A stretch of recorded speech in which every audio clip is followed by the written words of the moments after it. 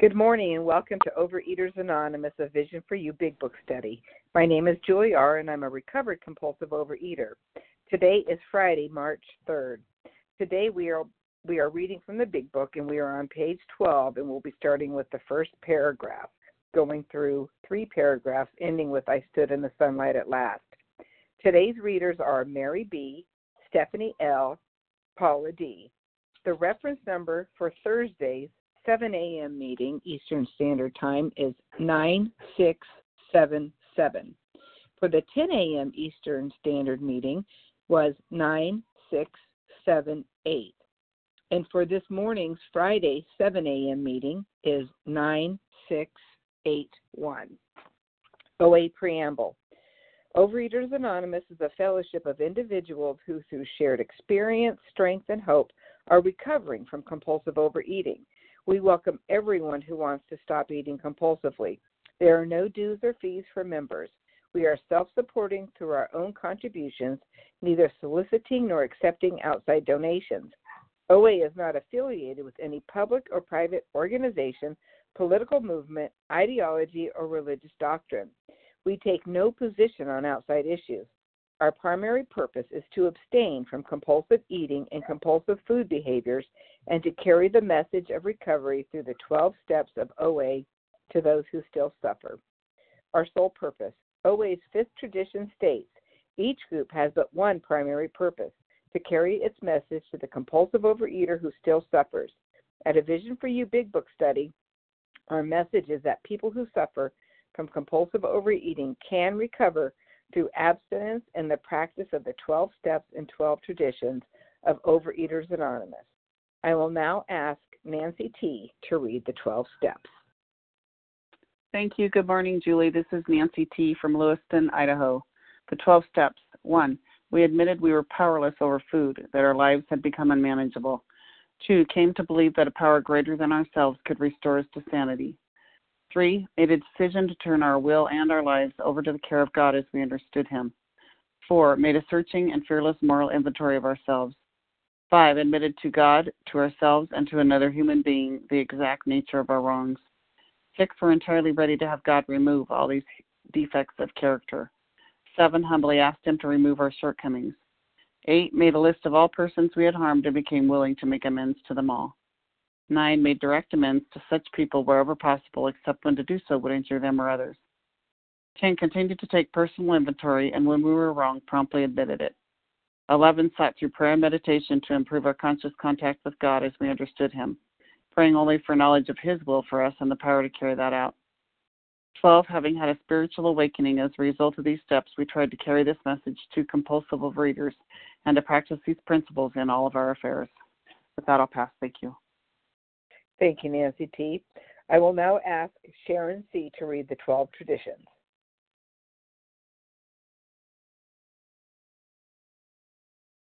Sharon C., star 1 to unmute. Me? Hello? Okay, Yes. Good. Okay, I'm sorry. This is Sharon C., a recovered compulsive overeater from South Jersey. The 12 traditions. 1. Our common welfare should come first. Personal recovery depends upon OA unity. 2. For our group purpose, there is but one ultimate authority, a loving God, as He may express Himself in our group conscience. Our leaders are but trusted servants. They do not govern. 3. The only requirement for OA membership is a desire to stop eating compulsively. 4. Each group should be autonomous except in matters affecting other groups or OA as a whole. 5. Each group has but one primary purpose, to carry its message to the compulsive overeater who still suffers. 6. An OA group ought never endorse, finance, or lend the OA name to any related facility or outside enterprise, lest problems of money, property, and prestige divert us from our primary purpose. 7. Every OA group ought to be fully self-supporting, declining outside contributions. 8. Overeaters Anonymous should remain forever non-professional, but our service centers may employ special workers. 9. OA as such ought never be organized, but we may create service boards or committees directly responsible to to those they serve. 10. Overeaters Anonymous has no opinion on outside issues, hence the OA name ought never be drawn into public controversy. 11. Our public relations policy is based on attraction rather than promotion. We need always maintain personal anonymity at the level of press, radio, films, television, and other public media of communication. 12. Anonymity is the spiritual foundation of all these traditions, ever reminding us to place principles before personalities. And I pass. Thank you, Sharon C. How our Thank meeting you. works. Our meeting focuses on the directions for recovery described in the Big Book of Alcoholics Anonymous. We read a paragraph or two from the literature, then stop and share on what was read. Anyone can share, but we ask that you keep your sharing to the topic and literature we are discussing, and that you keep your share to approximately 3 minutes. Singleness of purpose reminds us to identify as compulsive overeaters only. Our abstinence requirement for moderators is 1 year and readers is 6 months. There is no abstinence requirement for sharing on topic. This meeting does request that your sharing be directly linked to what was read. We are sharing what the directions in the Big Book mean to us. To share, press star 1 to unmute. Once you are done sharing, let us know by saying pass. Then press star 1 to mute your phone. In order to have a quiet meeting, everyone's phone except the speaker should be muted. Today, we resume our study of the Big Book on page 12, paragraph 1, starting with despite the living example of my friend, going through the third paragraph, which ends, I stood in the sunlight of the Spirit. And we can comment on all. I will now ask Mary B. to begin reading. Thank you, Julie. Can you hear me? I can. Great. Thank you, dear. This is Mary B., gratefully recovered in Southwest Arizona. Despite the living example of my friend, there remained in me the vestiges of my old prejudice. The word God still aroused a certain antipathy. When the thought expressed that there might be a God personal to me, this feeling was intensified. I didn't like the idea. I could go for such conceptions as creative intelligence, universal mind, or spirit of nature, but I resisted the thought of the Tsar of the heavens, however loving his sway may be. I have since talked with scores of men who felt the same way. My friend suggested what then seemed a novel idea. He said, "Why don't you choose your own conception of God?" That statement hit me hard. It melted the icy intellectual mountain in whose shadow I had lived and shivered many years. I stood in the sunlight at last. And I set my timer. The last 2 or 3 weeks that we've been reading about Bill W. and his drop to his very, very bottom, and then the beginning of his rise. It's such a beautiful, beautiful story. It is so inspiring. Just a lovely, lovely story. And my story was different. There was a TV show years ago called The Naked City, and they started out saying there are 8 million stories in the Naked City, and this is one of them. Well, I think that's kind of true here, too, in these rooms. And I've been around a long time, and I've heard a lot of stories. Mine is quite different from Bill's. I came in spite of coming into the rooms with this very fearful God. That's all I had ever been told about God, was that God would punish me. And in spite of coming into the rooms with that kind of a higher power, I wanted what I saw in the people in the room who had that spiritual glow. They had something, and I always wanted it. I had had a spiritual experience many years before, and actually it was in childbirth with my first baby. Didn't know it until years and years later. So through the years in program, I did a lot of things. I did whatever those people that I admired told me to do or suggested. I read many books. I went to lectures. I studied transcendental meditation. I went to EST and became an EST-hole, and went to classes and prayer therapy groups. I joined a church. I did so many things that I thought would help me to get a better understanding. I had to change my concept of God. I had to learn to trust that God in all areas of my life. That's what really took time. And I look back sometimes and I think, what a waste of time.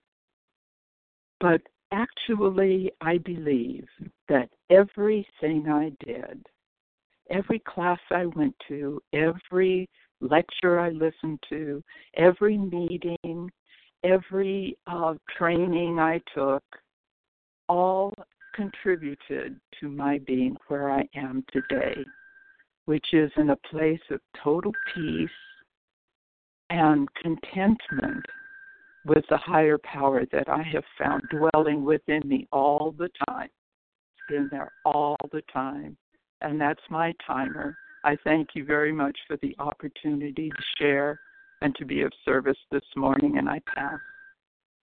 Thank you, Mary B. And who would like to share on these 3 paragraphs? Judy FM in Wisconsin. Judy FM, okay. Sylvia. Sylvia. Dora M. Dora M. Paula D. Terry C. Terry C. Okay, let's start with that. Judy FM followed by Sylvia F.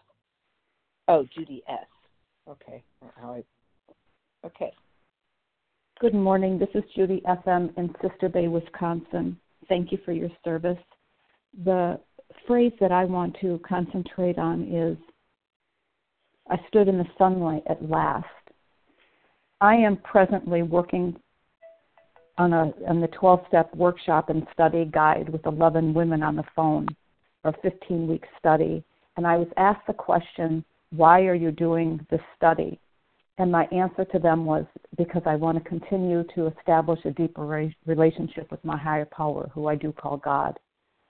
And I'm learning that by my past experiences of eating and binging, it was impossible for me personally to have that feeling of living in the sunlight of the Spirit. Today I am living in that. And I want to share with you, many years ago, I went through the steps with a Vision for You sponsor because I felt like I wasn't good enough unless I did it with a Vision for You sponsor. I know today that that is not true. When she and I were reading step 3, we both got on our knees in our own homes, and I was looking out the window as it was pouring. It was pouring rain. And as we completed the prayer for step 3 on our knees, the sunlight came out, shone through the window on my face, and I just started to cry. And today what that tells me is that if I maintain a healthy attitude, I'm honest, and I surrender, I will see the sunlight of the Spirit. And more things are being revealed to me every day while I work this program. And I'm grateful for all of you and this new phone line at 9 a.m. And with that, I pass. Thank you, Judy FM. And Sylvia F., followed by Dora M. Good morning, visionaries. Good morning, Julie R. Thank you for your service. This is Sylvia F. in a recovered compulsive overeater in California. Boy, is that still hard for me to switch coasts like that. Very happy to be here with all of you. And the line I want to look at is, it melted the icy intellectual mountain in whose shadow I had lived and shivered for many years. And, this whole concept of the living example that Ebby is illustrating, it can't be intellectual. It can't be theoretical. It has to be a spiritual experience that happens through my heart over time. And that's what I found, is that when I made a decision that I was willing to believe, I didn't get struck by, this spiritual surrender that now was going to be easy and perfect and wonderful. What happened is that through the step work and surrendering on a daily basis and surrendering to a higher power that I hadn't identified over time, then I was able to surrender without having to know, and that is still true. Early on, what I picked was nature, because I could absolutely see, and it's not like I even defined it. I remember walking through this incredible coconut grove and mango grove and looking around and saying, well, I could believe in this. And that's how kind of I started. It's like, well, that's something I could believe in. And then it's evolved over time. And so I'm still in the process of choosing your own conception of God. But what I love about this whole process of faith and surrender is faith is believing in something that I don't know about, and that's good enough. And the payback for it is I don't have to live in my head. I don't have to respond to things to perceptions I have about other people and situations that don't even exist. I can surrender all of that. I was living in my head all the time. It's one of the ways that I can get out of my head, and I can re-heal myself. I can be healed, and I can be present for others. And that's the deal, being present for others, whether in my family or to those still suffering. So this is a process, and that gets easier for me every day, and my life is really, really lovely. And with that, I pass. Thank you, Sylvia F. And Dora M., followed by Paula D.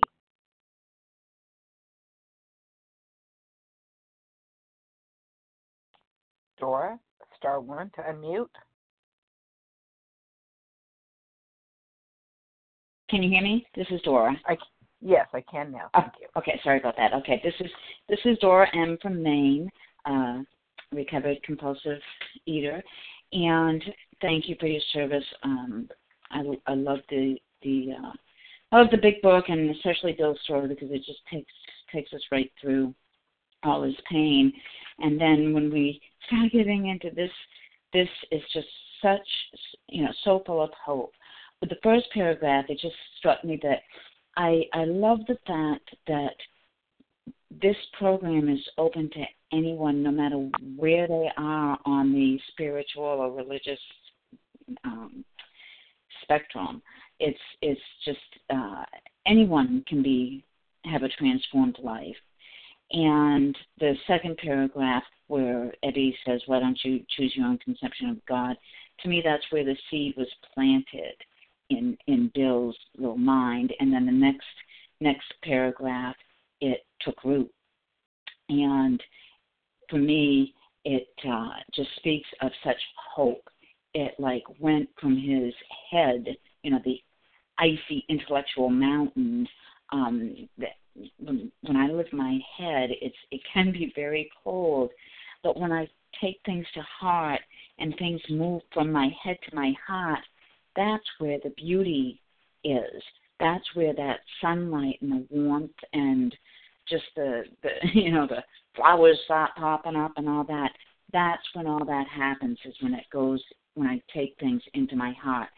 And for me, it's certainly been a process. It's been quite a journey, but each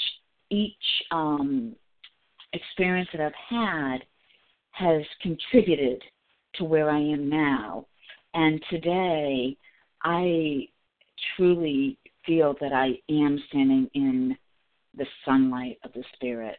And I'm so grateful for this process. It's connected to my heart. It has gone into my heart. And thank you for allowing me to share. And I pass. Thank you, Dora M. And Paula D., followed by Terry C. And thank you. Thank you for your service today, my California friend. And this would be Paula D. from Florida, East Coast, at this point. And recovered by and with the grace of God. And we seem to see the grace of God in action. I want to read this. That statement hit me hard. Now I'll read the statement. Why don't you choose your own conception of God? Why did that hit him hard? Wouldn't you think that would have been like, wow, great? But look at what he goes on. You've been here. It melted the icy intellectual mountain. Not a hill, not a thought, a mountain. Because let me tell you, it grows. The intellect, what we think. Now, you know, we think of the intellect as to describe intense reasoning and deep thinking, particularly in relation to subjects that tend to spark deep discussion, you know, such as, why is it I'm drinking when I don't want to drink? Why is it I'm such a failure in life when my goal was to be a success? Do you see all the thinking? Upon thinking, upon thinking. And this is what happens. One, and think of ice. It's hard. It's unmoving. Think of a glacier. Honey, that thing ain't going to move. But look at what happens. I had lived and shivered many years. Oh, you bet. Such confusion. I want a happy life, a joyous life. What I have. This part, I stood in the sunlight at last. Can you see? Can you see it now? What melted within himself? He stopped thinking. See, that was it. I was thinking so much, thought upon thought about thought. When I stopped, then God could come through. And it said, and he used this analogy, and I love it, I stood. You see, he wasn't standing. This man was crawling until perhaps he was on his knees. I stood in the sunlight at last. Thank you for allowing me to share in the time given. And with that, I do pass. Thank you, Paula D. And Terry C., you're next. Thank you. Can I be heard? Yes, you can. Hi, good morning, everyone. This is Terry C., a recovered compulsive overeater in South Jersey, and I am so grateful for this 10 o'clock meeting. It's my first time on the meeting. I'm so grateful. There's so much about these paragraphs, but the word God still aroused a certain antipathy, a strong or deep-rooted dislike. I can relate to that. I had the moment when somebody expressed that there might be a God personal to me, and I had an intense feeling. The intense feeling was that couldn't be so. I didn't like the idea. And I think it was because my intellect at the time told me that it was a punishing God. I had convinced myself from all the lessons and all the religion, and I'm not saying it's what was literally handed to me, but what I heard through the years was that I wasn't worthy, that I was punishable, and I wasn't certain my God was forgiving because I chose to see it that way. And then, just like Bill, people will call me and they will say, how did you find your connection with your higher power? How did you find it? I look at this sentence, why don't you choose your own conception of God? What do you think, Terry? What do you think God is? What do you deserve God to be? Those were the kinds of thoughts that my higher power allowed my mind to open up and think so that my intellectual mountain could melt, that icy mountain could melt. The one that I had stayed in so many years thinking there was a good list and a bad list, and I was definitely not on the good list. And I also love the sunlight at last, because to me sunlight is warmth, it's embraceable warmth, it's love. And I know that's such a vision, it's such a visual of what happened to me when a speaker said, God loves you more than you love your own children. And I could quantify that.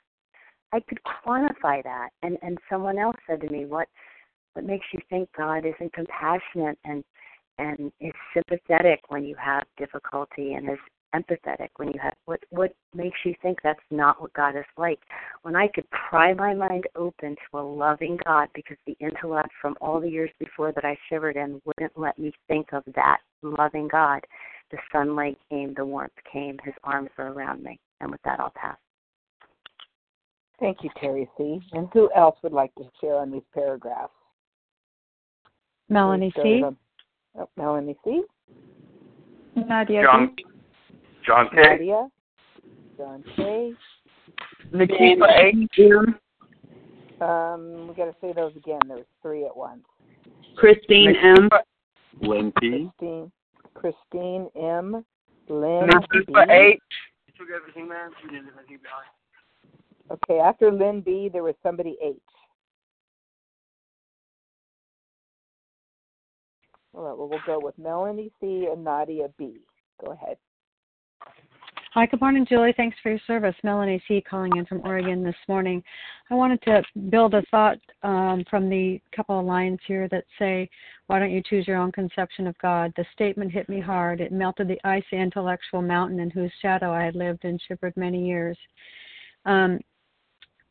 I don't know, and I'm just thinking about this. I'm thinking about this being my ego and my rebelliousness and my need to really hang on to everything, to control and run it. And I'm wondering if Bill is feeling that same thing. Of course, he's had some experiences with it, and he's moving towards that idea. But for me, I'm thinking more in lines of it may have little to do with God or the development of my idea of God, but more to do with the evidence of the manifestation of my disease, that I'm in contempt of most anything that's going to ask me to take something away, let alone something I can't feel, touch, or see, and things that on my mind have failed me, and that's certainly the idea here. You know, my heart was so hardened, and I'm just coming up out of that at this particular point, so hardened and cynical and suspect of all things that I bristled at many ideas that were given to me. It's the last control over my life, and I'm in a panic. And I'm going to give it to this God thing that I had decided was just many things, and I won't be too descriptive there, but it was many things. But it seemed like the last one that was asked of me to do, and I had no idea how to do that. I didn't know what it was. I didn't know how it really worked. It gave me a tremendous amount of pain. Why in the heck would I turn towards that? Why in the heck would I turn towards that? It reminds me of the Herbert Spencer saying, you know, back in the spiritual appendix in the back of the book, is contempt prior to any real sincere investigation to it. I could not investigate it, and I would not. So when Ebby had suggested, yeah, Bill, I can see you bristling here a little bit, buddy. You're bristling a bit here. So, you know, let's just put this all to the side and you just choose. Boy, didn't that melt my heart and then appeal to my ego all at the same time. If I could just have some say so in it, you know, I could start from that particular point. But when in fact what truly ended up happening was that there was this edge in that gave me just a teeny bit of buy-in. And for me, it was coupled with surely the desperation of being the last house on the block because of where I found myself. That from that particular point, these folks are so very wise. You put down the God that's before you, which was the food, do these steps, and you're going to find, Melanie, that whole idea was there all along. I didn't have to do a one-ad. I didn't know how to do a one-ad. I didn't have to do any of those It's happening to me. It's already there, deep down inside every man, woman, and child is a concept. And I am just kind of telling you this in fact, from hindsight, that it's exciting. I put so much effort into trying to figure this thing out. And either this side of recovery or that, I couldn't, and I didn't. And funny thing, joke on Melanie, was it actually came and happened to me. And I'm just so blessed by the whole process. And it is a process. Somebody mentioned that already earlier. Thanks, Julie. I'll pass. Thank you, Melanie C. And Nadia B., followed by John K. Good morning, everyone. This is Nadia B., grateful, recovered, compulsive reader in Connecticut. And I wanted to speak today to this phrase, the word God still aroused a certain antipathy. And, I'm very visual person. And, when I hear the words, images pop up in my head somehow, in my thinking, in my mind.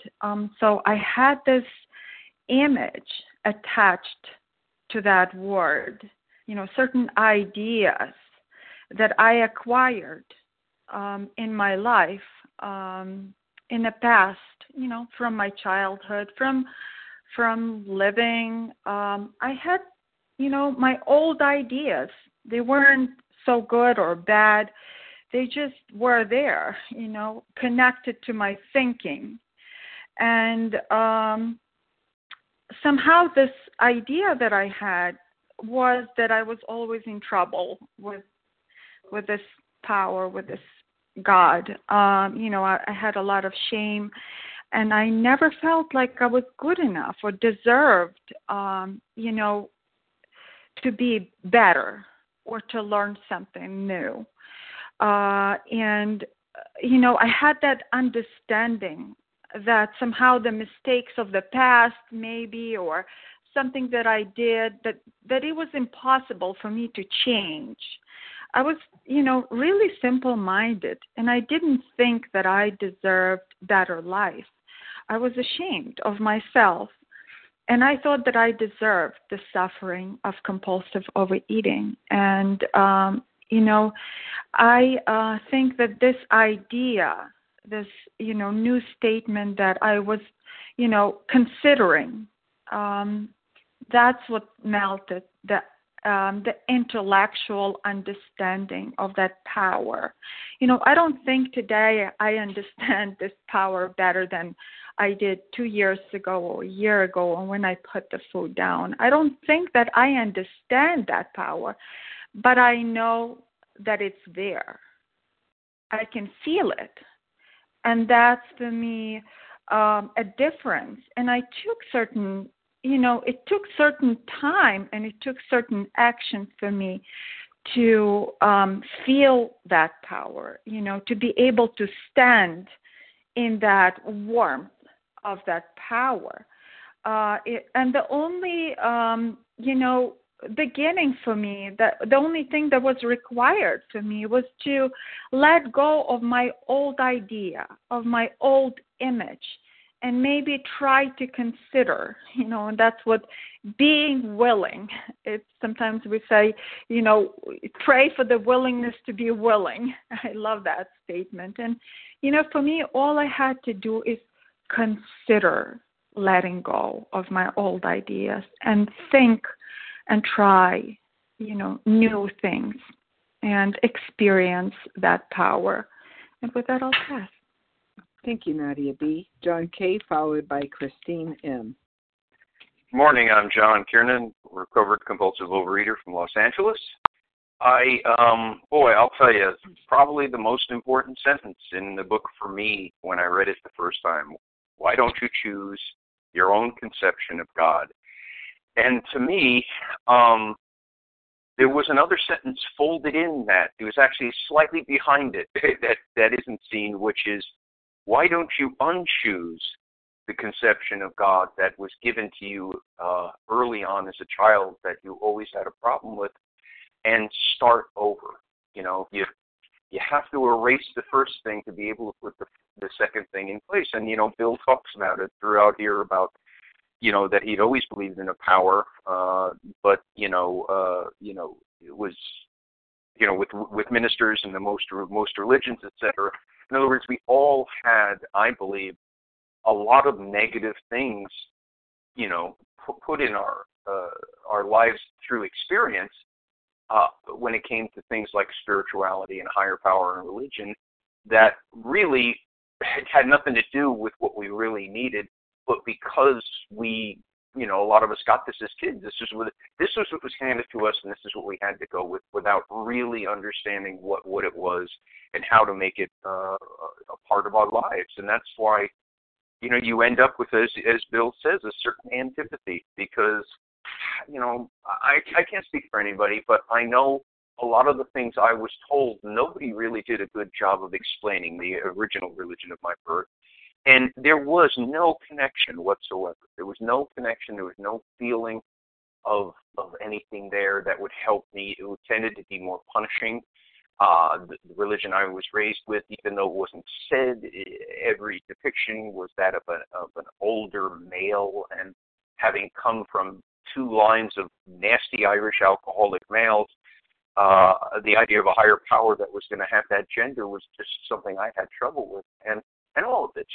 The important thing, I think, in this sentence, that sentence, is the one that isn't said, which is to unlearn what I had. If I could unlearn everything I was taught and start from a blank slate and then move forward, I could change and I could make the higher power of my own choosing. And again, and I've said this 1,000 times, you've heard me say it, the most important thing was I had to become the lesser power, because I tended to be, like, Bill talked about, the intellectual. I had a high IQ, but, wow, I was the drunkest, fattest, high IQ guy you ever met, and nothing could help me with that. I needed a power greater than myself that could help me with my problem. And once I started to make that connection, a lot of things changed. And the most important thing was a feeling of peace. And, the other thing that happened is when I sort of made a connection with a higher power, I also felt connected to everybody else as well. In other words, I felt there's some kind of oneness. And when you start to feel that, you lose a lot of that self-centeredness, because if you know it's not all about you and that we're all in this together. And what a wonderful sentence. And again, the thing that made it for me wasn't just, why don't you choose a power, your own conception, but why don't you first unchoose, erase, and start from scratch? And with that, I'll pass. Thank you, John K. Christine M., followed by Lynn B. Yes, this is Christine M., gratefully recovered in Missouri. And for me, I was used to throwing self-will at everything. My ego was so huge that I thought I could just, I was always going to get in there and make something happen. I'm going to make this happen, and then I can go around and brag and say, I did this and I did that. That's the way it was. And I tried to take these steps intellectually, and I always got back into the food. And I struggled in OA for a few years before I actually got recovered. And, the big book doesn't say we're intellectually sick. It says we're spiritually sick, and we had to accept spiritual help. I had to take these steps in my heart. And that statement that said, why don't you choose your own conception of God, that took my excuses away, because I used to try to find any reason to identify out. And I thought that, I was in victim mode, and I thought that, God has time for everybody else but me because I'm the worst person in the world. And that's still ego. It's just pride in reverse that the 12 and 12 talks about. And it wasn't until I got in enough pain to where I was willing to sincerely reach out to something greater than myself, instead of reaching out to my own intellect, to my own self-will, to reach out to something greater than myself and ask for help and humble myself and say, you know what, I can't do this, and everything up until this point I've made a mess of. And when I did that, I was able to put the food down, and I was able to put the food down long enough to work the steps and get recovered and have a true connection with the higher power of my understanding, which is God for me today. But also, I just want to say that this program's for anybody. Even if you're atheist or agnostic, it can work for you too. There's people who are recovered. It's for anybody. But for me, I'm really grateful for the gift of desperation. I'm grateful for that pain that I got back in 2015. It was 2 days before Thanksgiving, because without that pain, I never would have had the willingness to just give up and say, okay, there's something greater than me. I don't know what it is. I don't understand it, but it's something greater than me. And they can do a better job with managing my life, because I can't manage my own life. So I'm just really grateful to be here, grateful that I'm recovered today, and grateful that I'm on the meeting with you guys, and I pass. Thanks. Thank you, Christine M. Lynn B., you're next. This is Len T. from sunny California, sitting in the sunlight and in my hot tub. And this is the first time on Vision for You. I absolutely adore Bill's story, and he is sitting across the table from Ebby, who he claims is a miracle later. He's a miracle in front of him, someone who was a hopeless alcoholic like him, like Bill. And he said there was something about his eyes that was different, that clarity of vision, the clear eyes of someone who's in recovery. And, you know, I've been in OA a long time, and it took me a long time to get to this point in my recovery. And basically what it is I think that Bill here, you know, he's at the bitter end. He's, you know, he is, you know, an alcoholic of the worst variety. He's in the bottle. His life's a shambles. And here's someone who is a rather intelligent man, not unlike myself. You know, I was lauded for my high IQ and going to college when I was in high school and all the degrees I have. And what happened is when he hit, you know, a wall and his intellect just couldn't power through that wall, the frustration level that is induced by someone who is used to getting his way intellectually. In other words, he's a smart man. And a lot of times he gets his own way. Well, that's playing God, you know, and when you think that you are in control of the outcome, I mean, you could do all the indicated steps of wanting to get something done, but the outcome is left to God. Well, I just now understand that, and I've been in OA for 18 years. You know, I'm not God. The serenity prayer, you know, God grant me the serenity to accept the things I cannot change. Well, you know, a lot of times I think I can change it. And that frustration of not being able to change it, you know, going back on what I was taught as a child, you know, Len, you could do anything if you put your mind to it. I mean, this was the message I got from a compulsive eater who was very successful. My mom is very successful. She's a very successful businesswoman, and she's a compulsive eater, not surprisingly. And I think what I learned was, yeah, I could do whatever. You know, it's my effort, my will, my control. And the thing is that when things don't go my way, that frustration says, wait a minute, they're supposed to go my way. I'm used to getting my way. And what happens is ultimately, you know, the frustration builds. I don't have any way to effectively deal with that frustration, and I run to my addiction. And so now that I understand that that I could do everything that I can in my power, in other words, the next indicated step, but the results are up to God. And I think that icy intellectual mountain of realizing that he's not in control of everything, that he's not God, and that he could have the conception of God that he wants is wonderful. I mean, my God spoke a foreign language. He had rigorous rituals. I had to go to, you know, school after school to learn this language. I really turned my back on the religion of my upbringing. But today I can embrace the notion of a God that's personal to me. And with that, I'll pass. Thank you, Lynn, for your share. This is Julie, our recovered compulsive overeater. I want to sneak in for a second.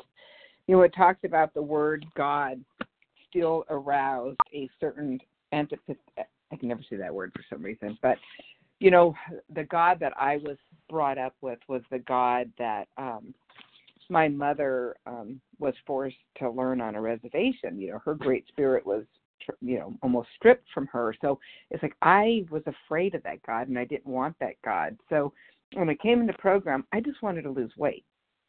And when they talked about God and they had we agnostics, it's like, I don't need to read that. I have a God, and believe me, I don't want to even go there. So I was already at a minus because I wouldn't go towards the whole God idea. But the coolest thing is if you read down to that the third paragraph, or the second paragraph, why don't you choose your own conception of God?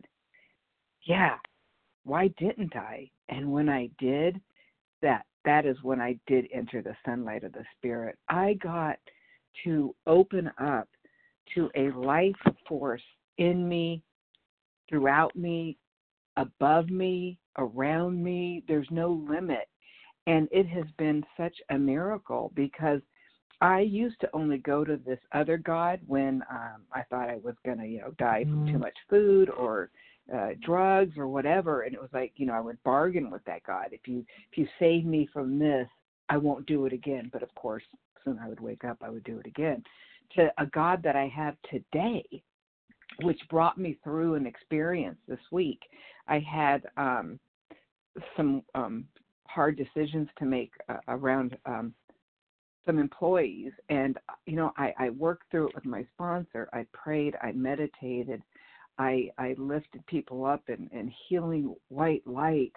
And when we had an event, I was able to have integrity. And that's not me. That's my God, because my God is so big. Yeah, the food is down, of course. My God, yeah, entire abstinence. But then what? It's like life. How am I going to live my life without Julie being in charge? Because that is such not a good thing. But I get to wake up and say, yay, God, I'm in this with you. And it's not, I don't call on God only when I have a problem. I call on God to say, thank you. Thank you, Creator, for letting me wake up today. And from a woman who had a God that she feared and really disliked, yes, disliked. And as soon as I moved out of the house, I never returned to that faith, to the God that I have today that envelops me in every move I make. Not to say that I follow it all the time, don't get me wrong, but I do have a God, and I love that God. And it's only by working this program, having a spiritual awakening, and living in 10, 11, and 12 that I have that relationship. And with that, I'll pass. And we do have time for a few more shares. Who would like Penny to share? L.C. Mary H. Roberta L. Okay, Terry Penny KB. L.C. Okay, hold on. I think we're too Penny many. L.C. Penny, I have you, Penny. And then there was a Roberta, I think. Yes, Roberta L. And Sherry somebody KB. before. Sherry, you would be the last one. There's somebody before Roberta. Mary H. There you go, Mary H. Okay, Yay. let's see Penny L.C. and Mary H. Thank you, Julie, and thank you for your service. I just wanted to reflect on the idea that when I had to stop and think about, how I was going to conceive this higher power of this program, these 12 steps in this way of life.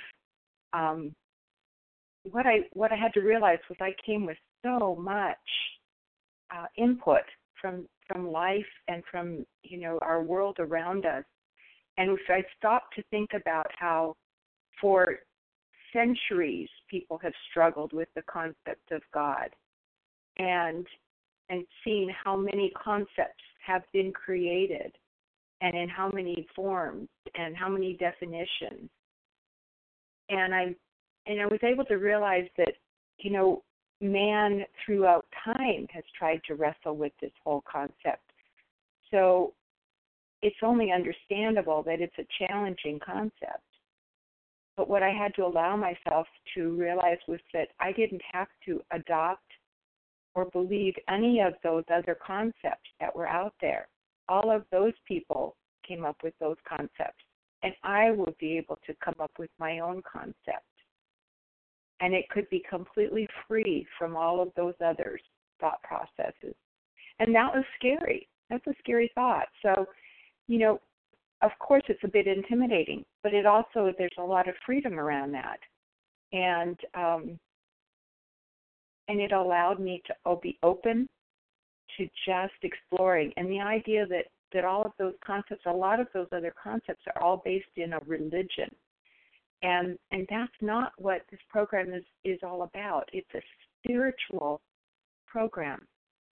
I needed to just find a spiritual higher power that was somebody and something and some whatever creation that I could relate to.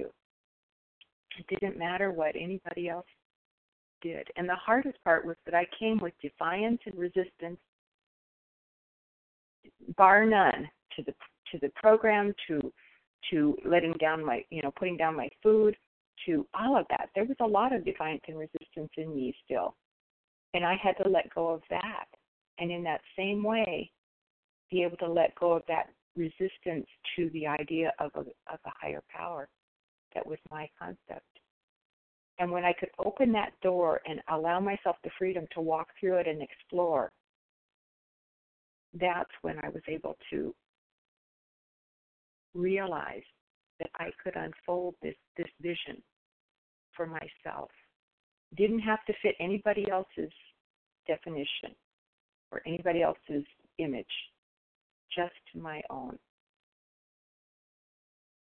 And that's where the power came in for me.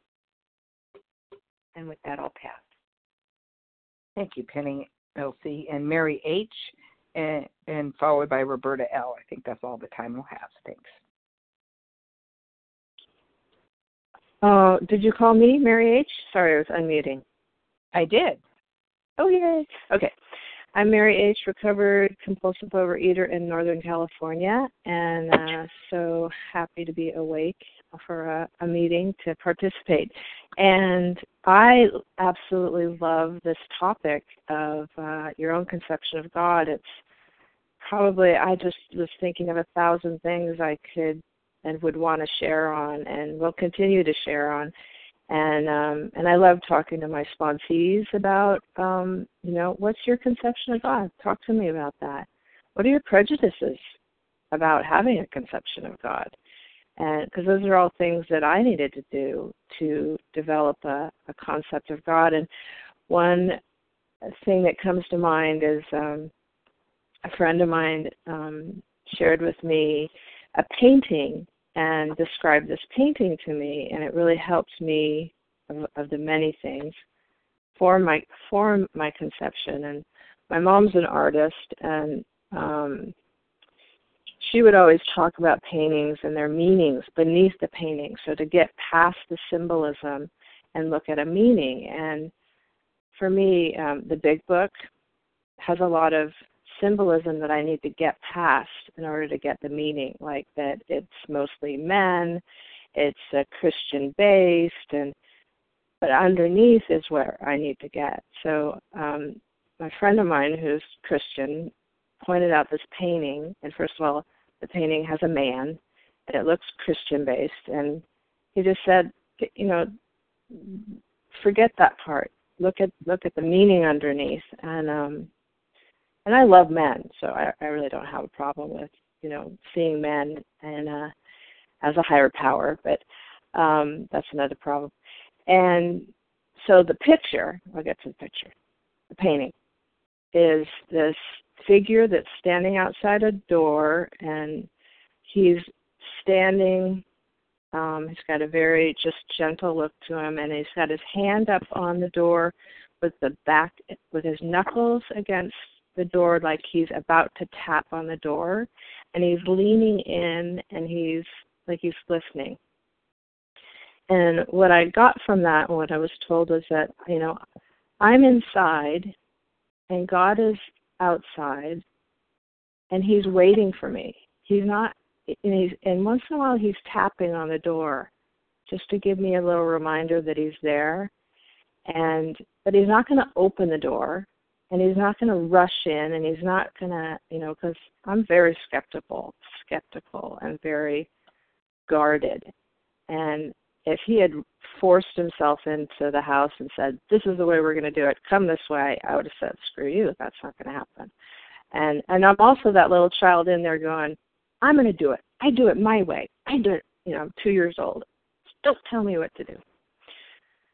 Oh my gosh, I didn't know that I was going to share all this, but I'll wrap it up with saying that image, the message under the image for me really helped, that he's always there, and it doesn't matter he, she, what. Always there no matter what, just waiting for me to ask for help. And that's exactly where I'll wrap up. So thank you very much, Julie, and I pass. You're welcome. Thank you. And Roberta L., you have about a minute and a half. Go ahead. Hi, I'm Roberta L., grateful recovered compulsive overeater from Los Angeles. I'm really grateful for this meeting, and I absolutely love these 3 paragraphs. Why don't you choose your own conception of God? I don't know why I didn't hear this earlier when I was in the program, that I needed a personal God.